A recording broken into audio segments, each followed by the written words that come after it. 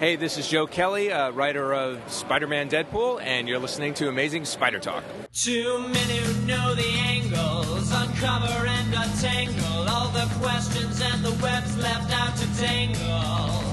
Be in 1962, last Wednesday's afternoon, they'll bend your ears with reckless self-abandon.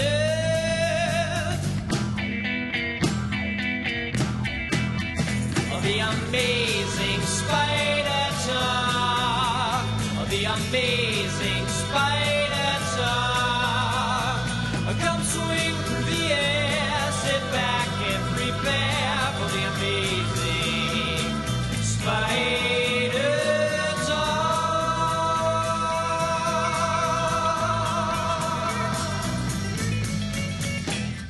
Hello and welcome to the Amazing Spider Talk. My name is Dan Gavosden, and I'm the founder and editor of SuperiorSpiderTalk.com. And I'm Mark Chinacchio, founder of the Chasing Amazing blog and currently an editor at Superior Spider Talk. Well, thanks everybody for joining us for a special Essentials episode of Amazing Spider Talk. We hope you enjoy this podcast and that it provides an intelligent conversation between two fans and collectors as we hope to look at the Spider-Man comic universe in a bit of a bigger picture. Yeah, for this episode, we'll be discussing our potential Essential Spider-Man comic of the week. This week, we've reached the halfway point of our Essential series. Dan, it's only halfway, my goodness. And we will be discussing your pick, Dan, The Goblin Unmasked from Amazing Spider-Man number 39, number 40, written by Stan Lee and penciled by John Romita Sr., his first story. And then we will be concluding with some Flash Thompson Flash reviews. And by some, you mean too many. Yes, that's. I feel like the Flash reviews just need to be their own episode now. It's just like we could fill an hour with them, even at a minute long. Mark, I'm not going to let you keep on talking just in case you tear your face off and reveal yourself as someone else. So let's get right into our review of The Goblin Unmasked. Getting to know you, getting to know all about you. Getting to like you, getting to hope you like me. Getting to know you, putting it my way, but nicely. You are precisely my cup of tea. See, I thought you would say you don't want to keep me talking so I don't, talk about why I'm Father of the Year, taking my son to ball games. I already know you're Father of the Year, Mark. Thank you. Well, Dan, this is your pick, and I would be foolish to argue with it, but, just because it's the nature of the beast. Explain to me why you picked these two issues. Well, this is like explaining the obvious, but, yeah, let's do it. Let's explain the obvious here, Mark. Yeah. I mean, first of all, regardless of the content of this book, John Romita Sr. came on this book. And if Ditko created the character, and major props to Ditko, Romita's art really popularized Spider-Man and brought the fun, upbeat attitude with it. And whether you like it or not, it was a hugely successful change that influenced the book for decades. There's a moment in this book where Gwen says to Harry and Flash when they see Peter, "Now remember, Flash, we all decided to act friendly to him." And it's almost a declaration of things are going to change now. This book is going to be upbeat and fun. Not that it wasn't fun before, but it took on a whole different style during Romita's time. Not only the beautiful pencil work that he did that I think was much more accessible, but these characters became friendly and more intertwined than they ever had been before.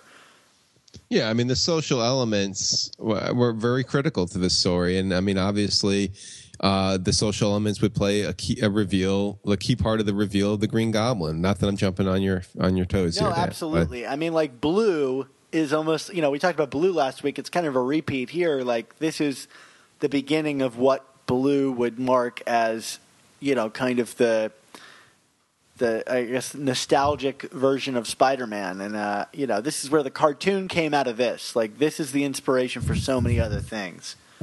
Yeah, definitely. So, what else about this comic do you think makes it essential, Dan? Yeah, well, I mean, of course, the Green Goblin reveals his identity here, and Peter gets unmasked to him. And this is the start of, I think, Peter had a lot of villains before, but none of them were personal. And this is where the Green Goblin kind of becomes Spider-Man's ultimate nemesis. That would go on for, decades later. We're still talking about the Green Goblin issue is coming out and it's going to be huge, because that's the relationship that they have, is the personal relationship,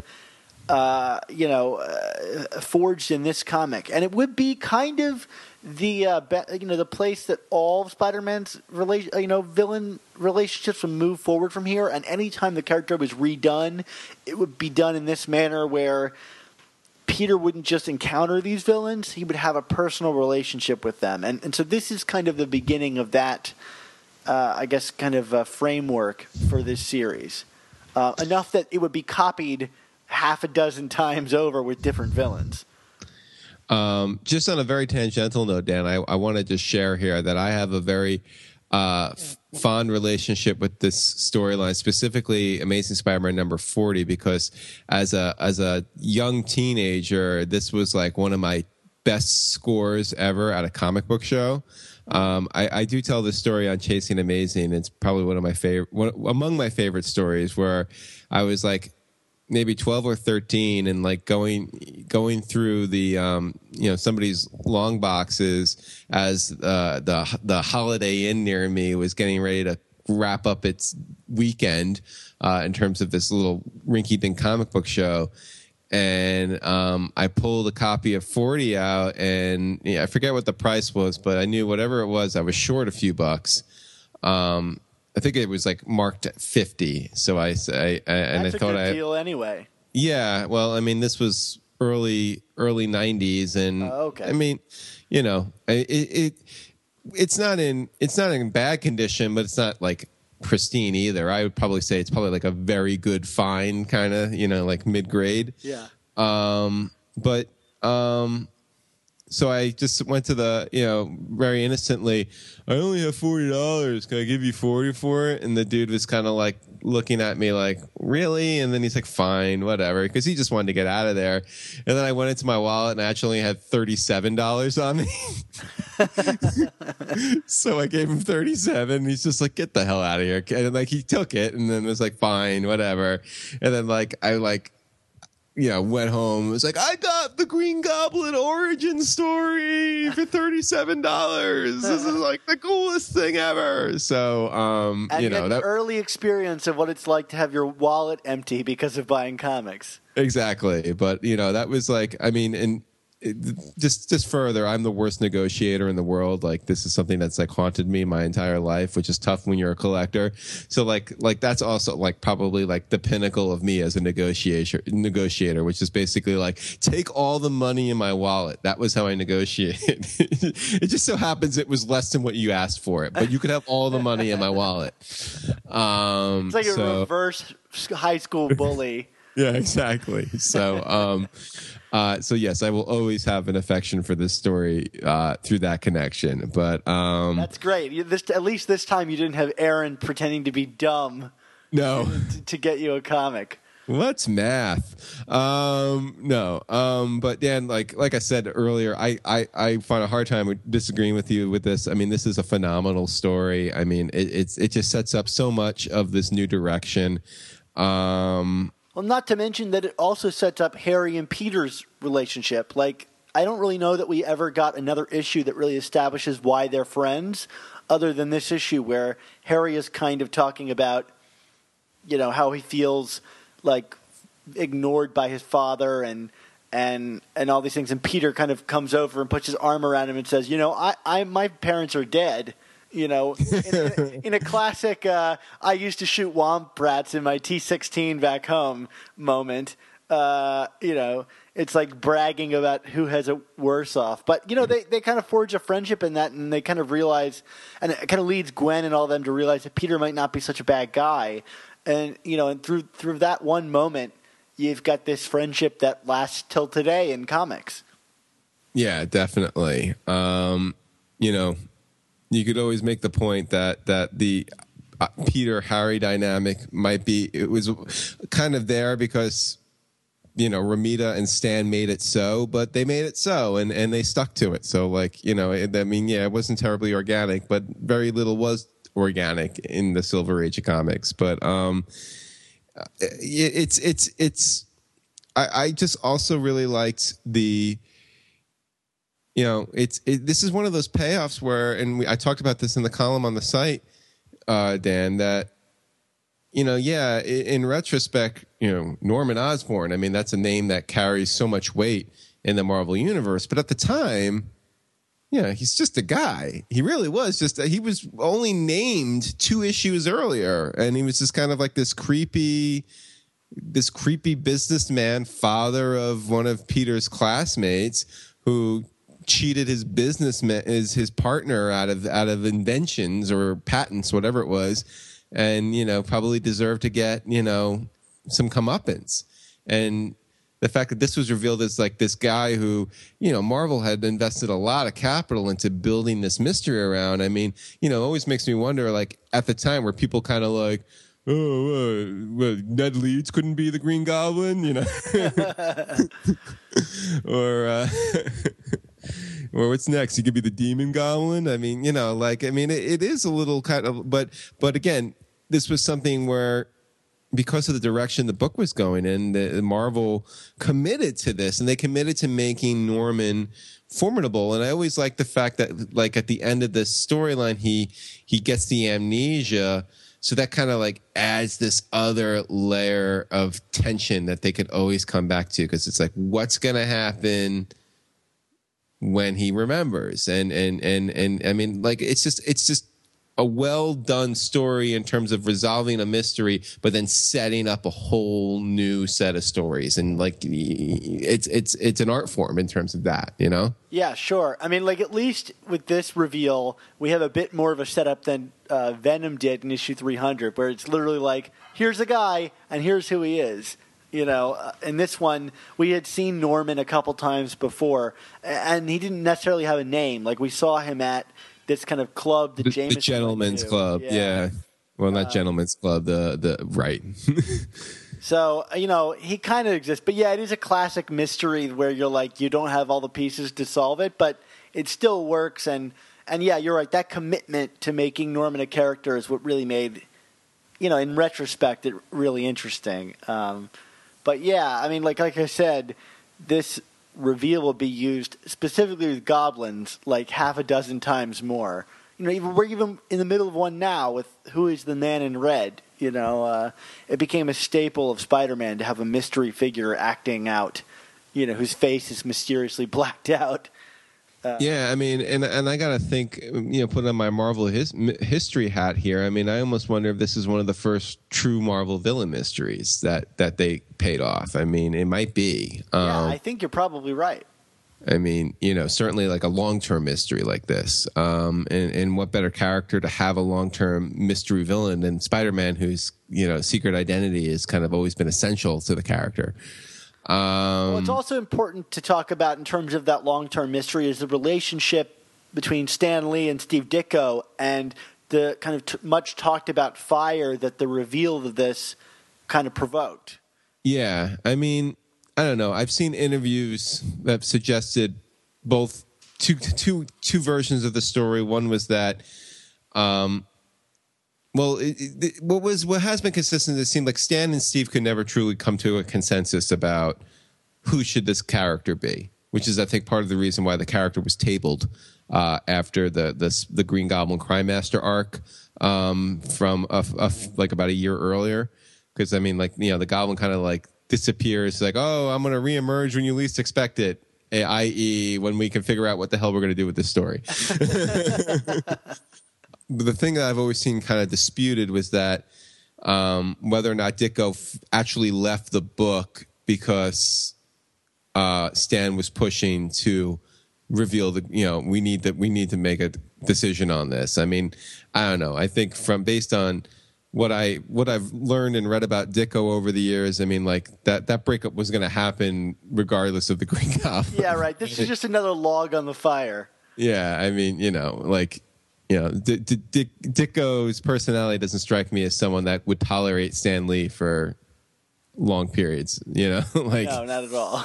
You know, like, I mean, as fed up as Kirby came with Stan, I mean, you know, Kirby seemed more of a kind of a, you know, team player and a soldier to just keep going with it, you know, which is why he probably lasted as long as he did.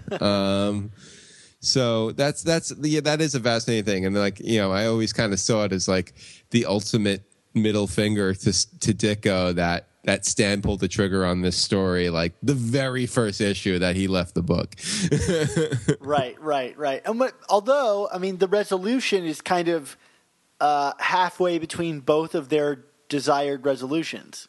Yeah, I mean, Stan wanted it to be somebody, and Ditko apparently wanted it to be just a guy, and I guess Stan was against that because they basically did just a guy for the Crime Master. It was like, oh, it's I already forgot the guy's name, Nucky Lewis or something like that, and it's like, who's that? Well, it's not always you know, that famous line, it's not always the butler, which makes me say, is it always the butler?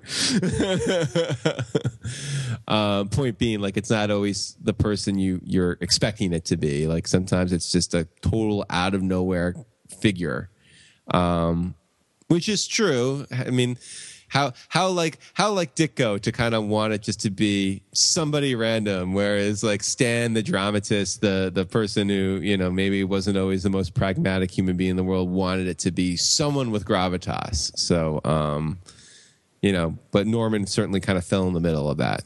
Yeah, exactly. There's a bunch of other like standard Spider-Man things that I love about this story, and I don't know if it's particular to this story, but like, you know, the title tells you both characters are going to be revealed, and the book starts off with the Goblin being like, I'm going to find out his identity, ha ha ha ha. But then the first check-in when we get with Peter, he's like got the sniffles, and he's going to go to the doctor to get it solved. Like, what other superhero? Only in Spider-Man would a hero be suffering from the sniffles, just like you and me, Mark. Just like you and me. And then, like, kind of also to that point, I love this setup in this issue of, like, you know, we 6 months earlier just wrapped up this very dramatic storyline of Peter needing to rescue his Aunt May with a serum. But, you know, we're going now, you know, because his radioactive blood had poisoned her. But now we're kind of going back. Well, May is still not well, and any shock could kill her. So, you know, of course, everything is diverging where, you know, this sociopath is stalking Spider-Man to unmask him and to learn that he's Peter at the precise moment where Peter learns any shock to his aunt, like, I'm Spider-Man, could kill her. I mean, you know, it's that blueberry pie, right? Yeah. And then that blueberry pie moment, like, culminates in a battle in the front yard, which has always been one of my favorite Spider-Man battles of all, because it's just so kind of like out there. Like, it's just so, you know, one, we never see him fighting like in a suburban setting, you know, but like it's so like exposed. Yeah, and he more or less kind of concedes because he knows if he keeps the struggle up, it's going to lead to a lot of problems, not just revealing his identity, but also, you know, like innocent people getting hurt. I mean, I always kind of found that interesting. I mean, like that very famous cover image of 39 with the Goblin and Peter kind of hanging over the side of the glider unmasked. I mean, you know, makes you think that the Goblin kind of went in there and whooped his butt. And he did to a certain extent, but also a lot of it was kind of Peter just being like, all right, this guy's just got to take me. You know what I mean? Like, I gotta just go with it. Yeah, right. I love that scene. There's like, I don't know when this started, but I feel like it started with Romita's artwork, is that the coloring started to use color gradients. And the way that some of those colors fade in and out on those pages, it's kind of like really surreal. Like, you really get a sense of like how out there this attack from this guy in a Goblin costume is, throwing all these. I mean, he lets loose a volley of random items that you'll never see again, like the ghost and the bats and stuff. You know, he lets Peter have it in the most bizarre of ways. Definitely, no question. No, it's a great battle. Another great battle is that great, like, kind of like Empire State Building rooftop battle from earlier in 39, where like Spider-Man is fighting all those goons on the rooftop. There's maybe like 30 of them, and like nobody did it, I think, as well as Ditko and Romita in terms of like having Spider-Man like bounce off the ceiling and off the wall and off the floor. You know, you get a real sense that this guy is like different than all the other superheroes by how he like utilizes his environment in unique ways. Always in motion. Yeah. But then I always did find it kind of odd that, I mean, the way that the Goblin uncovers Spider-Man is he just kind of just follows him. Like, it's just, and you're just kind of like, yeah, why didn't anyone just do this sooner? Like, you know, it's kind of like, you know, Scott Evil to Dr. Evil. Just shoot the gun. You know what I mean? Like, why didn't you just follow him? I don't know why it doesn't happen anymore. Yeah, I mean, Spider-Man is so, and you know, Bendis always picked up on this in Ultimate. I mean, like, he's just been so notoriously careless about how he's a hero because of the fact that he's the everyman hero that you would think that everybody would just know who he is. But my favorite detail of this is that he finds out who Peter Parker is by name by using a portable shotgun microphone. Yes, I love the Goblin is like flying around on this futuristic glider, but he's using like a shotgun microphone and headphones and probably a recording tape deck in order to catch this. It's so bizarre. Just to show that Stan Lee did not squelch on any detail. It's so not silly that it's silly. Yes. Of course, this does then set up to ASM 40 after Peter is captured. And I mean, you know, this is another book when we talk about great fights. I mean, that first battle between Spider-Man and Goblin. Well, it's not the first battle, but that to me always feels like that and like the Death of Gwen issues are like the two definitive Goblin battles to me. I don't know. Like I that just kind of strikes me. This one is so much more a battle of like words, which is really interesting because he kind of spends most of the issue just kind of goading the Goblin intellectually. Yes, absolutely. And kind of getting him to talk and like being very churlish to him about it, which you'd think someone who's tied up, who's not at an event, who doesn't have leverage at that moment, shouldn't be doing that. But it just kind of, I don't know, like it kind of, like, I mean, this was something that we saw with Romita and Stan too, like kind of giving Peter this confidence again. I don't know. Does that make sense? Yeah, absolutely. I feel like I'm talking too much over your issue, Dan. What else do you love about it? Well, you know, a lot of this issue is also spent on Osborn's backstory, and you know, you get a real good sense of his relationship with Harry, and that transformation scene I think is so beautifully rendered, where he gets blasted with the chemical, and Romita just draws it in hash marks, and oh my goodness, like you get a real sense of how much of that explosion really like changed this guy.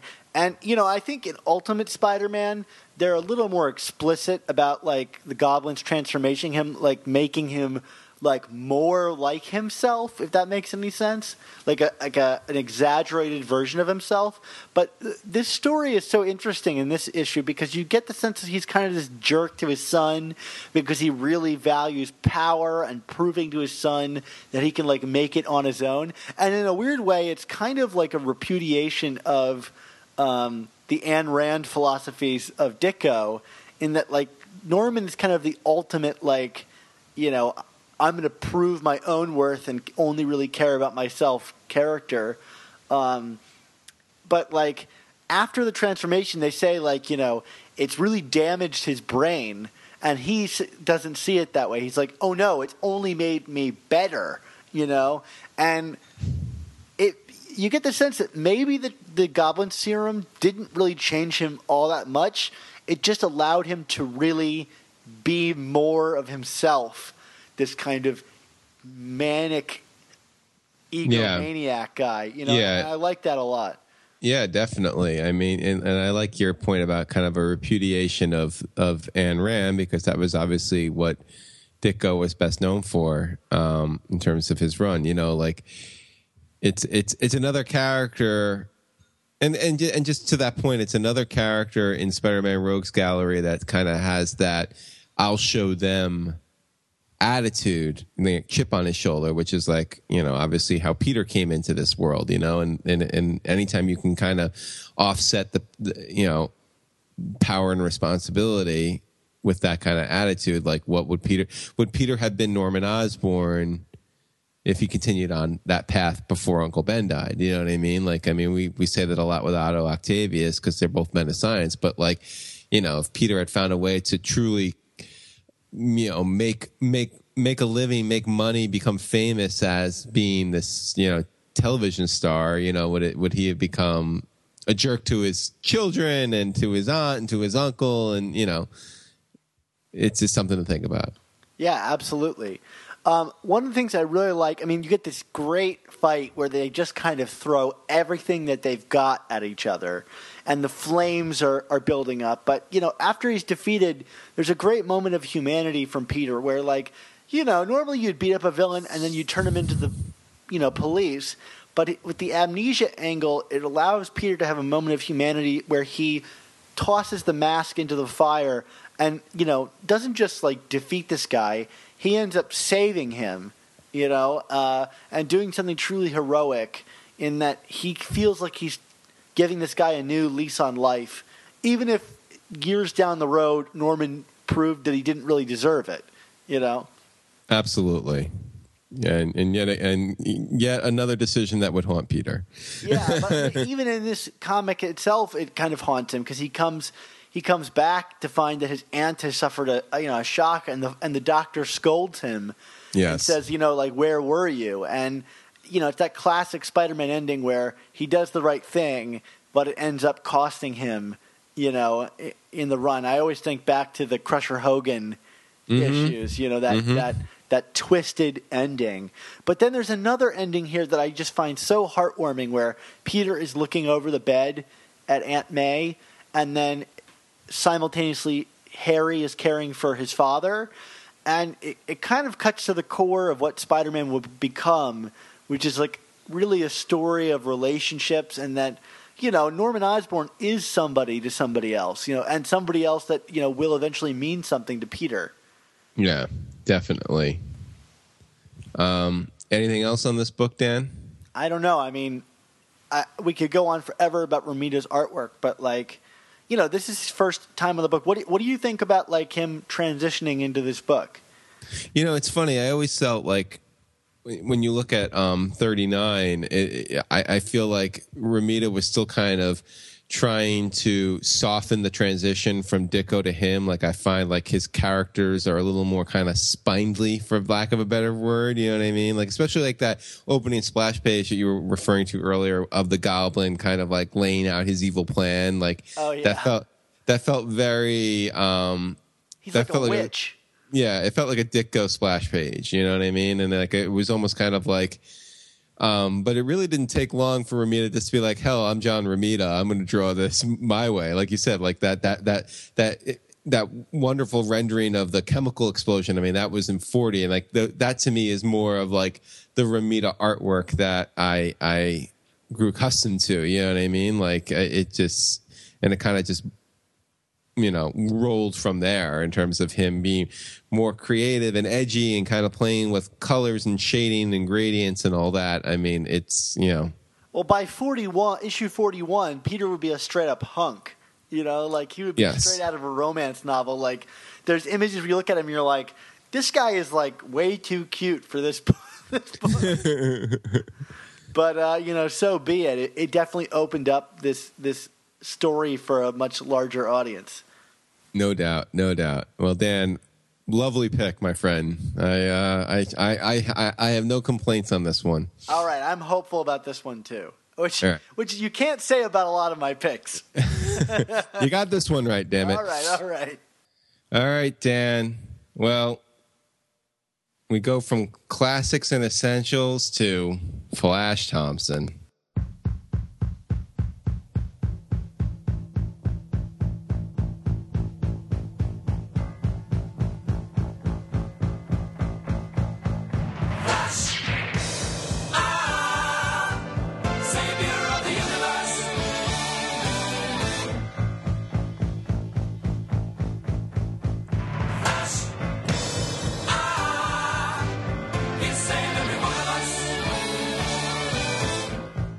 Well, Mark, Flash, he got taken away from us, in a pretty stunning. We got a pretty harsh rebuke from Betty Brant a couple weeks ago. But have you heard from Flash at all? He kind of went into that rehab program. Well, let me just make it clear that I'm still feeling like the ice crystals from Betty Brant. I mean, that was like one of the chilliest receptions I've ever gotten in my life.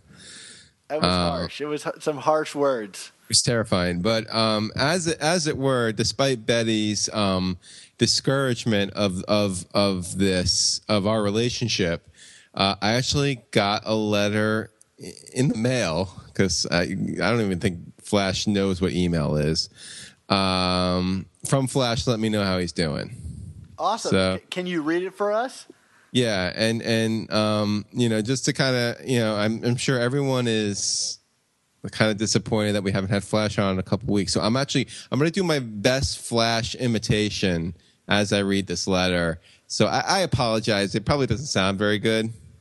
Right. But let me just do the best I can.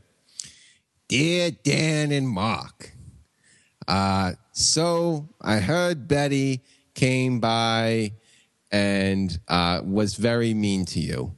I am sorry. I am in the apology phase of my program. The next phase will be the acceptance phase. What I'm accepting, I don't know. But just forgive me and know that Gavazdin is a moron. Ha, ha, ha. Sincerely, Flash Thompson. Mark, your impression of Flash Thompson is terrible. It sounds nothing like him. Yeah, I know. It's pretty lame. I'm sorry. But I do think that if I was close on anything, it was that Dan Gavazdin is a moron. Ha ha ha. Oh, I mean, geez. Now don't you start on me too. Yeah, but so again, I apologize to everyone for my lousy reading of a Flash letter. I can vouch she actually spelled all the words right. And it doesn't look like he's like trailing off. So maybe he's getting better. He even made it kind of sound like a normal cadence of someone speaking with some uhs in there. Or were you just having some trouble reading it, Mark? I was just having trouble reading it, Dan. Stop. All right. Don't reveal who's behind the curtain, Dan. Come on. All right. Well, let's get into our Flash Thompson's Flash reviews in memorial of Flash's going into rehab. So the first one we're going to do is Spider-Man number 2. Yes, Spider-Man number 2. Spider-Man 2 proper. Yes, that is the Miles Morales Spider-Man series, issue number 2. All right. So, Mark, you were kind of mixed on it last time. Am I correct? Yes, I was. So why don't you lead me in, and I'll let you know how mixed it up I am this time around. All right. 3, 2, 1. Well, I'm sure the buzz about this book is really focused on Bendis's on-the-nose analysis of Miles not wanting to be the, quote, black Spider-Man, unquote, and with good reason. But what stuck out to me more in this issue was that there was a lot more work going towards showing Miles' struggle acclimating to this new world, which I think is important. Like Peter, nobody trusts him, but he's also dealing with trying to fill the role of a hero who's very much present and important, which is kind of the polar opposite of what he dealt with in the Ultimate Universe. I still wish more aspects of the status quo were laid out for me, like who remembers what, and can we also give it a rest with the Venom sting being like the most potent weapon in the world? But otherwise, this was a fun follow-up from the first issue, so I'm going to say fan club certified. All right, Dan, I can't find my countdown clock because I'm special like that. Oh, there it is. Woo! All right, so I'm going to kick you off in 3, 2, 1. Well, Mark, while I still feel like this story is spinning its wheels a bit and covering a lot of territory already explored in the wonderful Spider-Man book, by the same creators, there's no denying the level of craft displayed on all fronts here. Not only do we get a great Miles story, but this is the most naturally I've seen Peter Parker as Spider-Man portrayed in a great while. He has an interesting arrogance and elitism that I would expect from Peter when dealing with someone like Miles. And it should make for an interesting relationship that we've never seen before in a Spider-Man book. I'm excited to see where this series goes, so long as they, like you said, don't keep using that Venom sting. He also has invisibility, so let's give it a break here. but I love the callback to ASM 42 at the end of this issue. So I'm going this one fan club certified. All right. So now we're into Spider-Gwen number 6. All right, 3, 2, 1. After some middling installments, I feel like this is another instance where Spider-Gwen gets back on its footing and returns the focus to where it belongs, the titular character. As I said before, I still don't feel like we know enough about Gwen as a person to spend all this time away from the main character, as we have been the last few issues. But here, we learn a lot more about the character, what motivates her, why she's doing what she's doing. And, of course, we get a great exchange between Gwen and her father at the end, which is something the series had been sorely lacking. So, positive direction for me, fan club certified. All right, Dan, 3, 2, 1.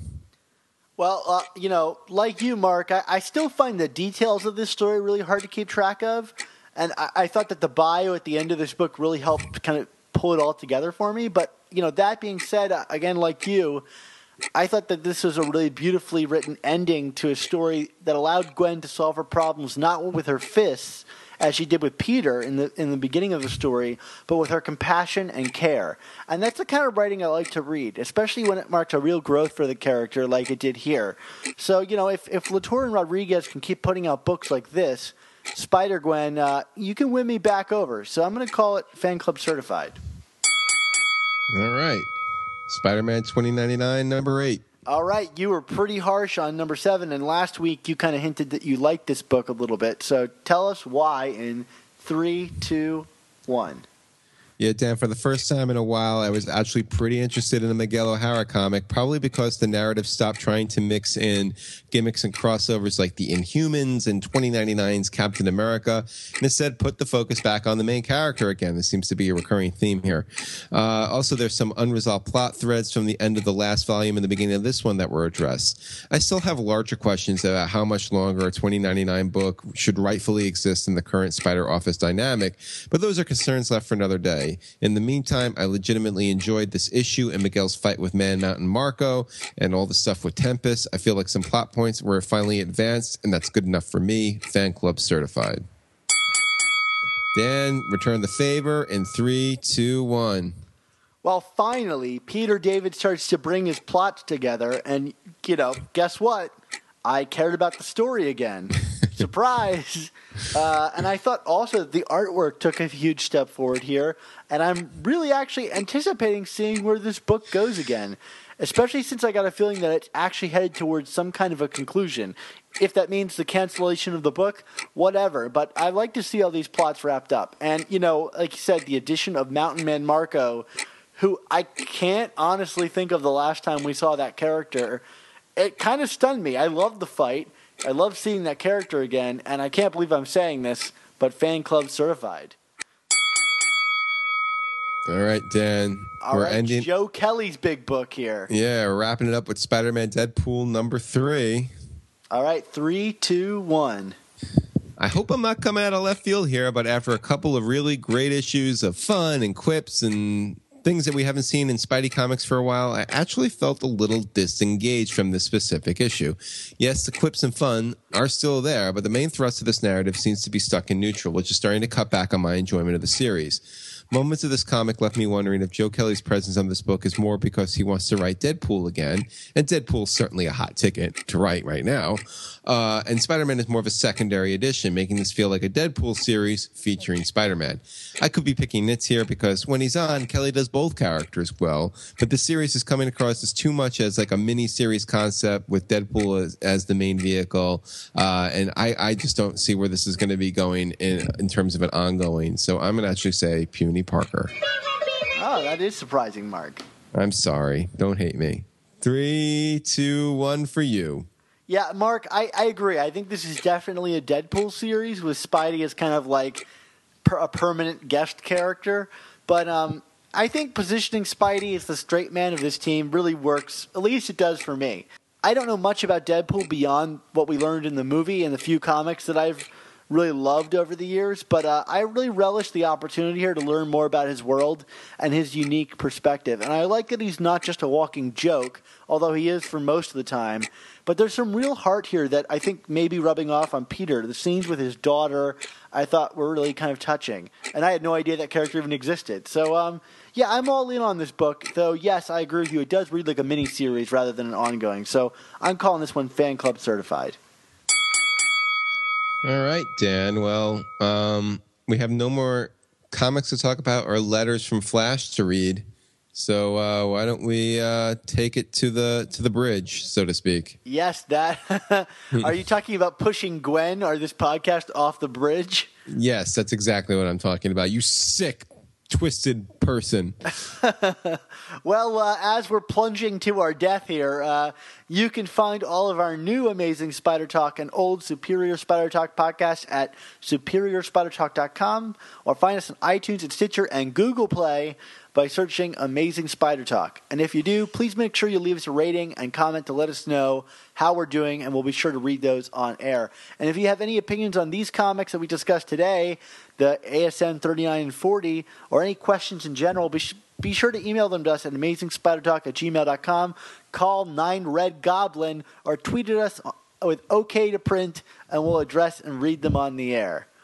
Yeah, and be sure to check out both of our Facebook pages and to subscribe to our sister podcast, The Ultimate Spin, to keep up with the adventures of Spider-Gwen and Miles Morales in more than just 1-minute clips. Yeah. And also, don't forget to check out our friendly neighborhood Spider Talk Members Club to help us support the show. Last week, we talked about Civil War and our feelings about Spider-Man's appearance in that new trailer. So go check out that members-only episode of the show. And you could also, this week, we'll be announcing on the next show the winner of our contest for the 3 awesome posters, including an Alex Ross 75th anniversary of the Fantastic Four poster you can hang on your very barren walls in your apartment. I'm imagining they're very barren.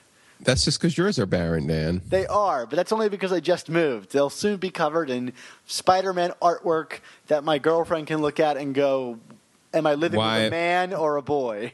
Why am I living with this man, right? Well, where we can ponder more things about your life and what you're thinking, Dan, where can we find you on the internet? Well, of course, you can follow me on Twitter at @SupSpiderTalk or read all the Spider-Man-related writing that I do and all of our wonderful contributors do at SuperiorSpiderTalk.com. How about you, Mark? Yes, as one of your wonderful contributors, you can find me at SuperiorSpiderTalk.com and on Twitter at ChasingASMblog. Mark, when you were a kid, did you ever own one of those like junior chemistry sets, where you kind of mix things and they would explode and foam and all that stuff? Well, yeah, my Uncle Ben got me one of those sets once. He also got me a computer, too. That was in the revised version of my story. Did he give you a microscope? Yeah, it was a microscope, but then don't forget about the computer. But I bet my uncle wished he didn't give me that little junior chemistry set. Do you know why? Why? I'm sure it results in terrible tragedy. You're making light of my family history, which I don't appreciate. Here I am every week pouring my heart out about my childhood and my upbringing and all the horrible, shocking ways my Uncle Ben has died, and you're just making jokes. First Flash and now you. I'm turning everyone against me. Yeah, pretty much. Well, let me tell you something, Dan. Without you laughing, like who laughs at these stories? Certainly not me. No. So, so I had this junior chemistry set, and, I was maybe 9 or 10 at the time. I really didn't know what I was doing. So I went to my Uncle Ben, for some help, and he was kind of puttering around with it, and then the Met game came on, and look, I mean, I was good in school and stuff, but I always loved watching baseball, and Uncle Ben always wanted to talk to me at the games, and I was always like, there's a game going on, why are you talking to me? It was a very interesting thing. And so I went in the other room, and I just heard this horrible explosion. And of course, Uncle Ben is completely, chemical fire everywhere. And yeah, I mean that was it. He died, but before he died, he started talking about like wanting to put on a green mask and a purple hat, and I'm like, what are you talking about? Oh my goodness, the chemicals have warped his brain. He's talking like a crazy person, and he was like, "You're right, I am crazy, but I'm sane enough to know one thing: with great podcasts must also come amazing spider talk."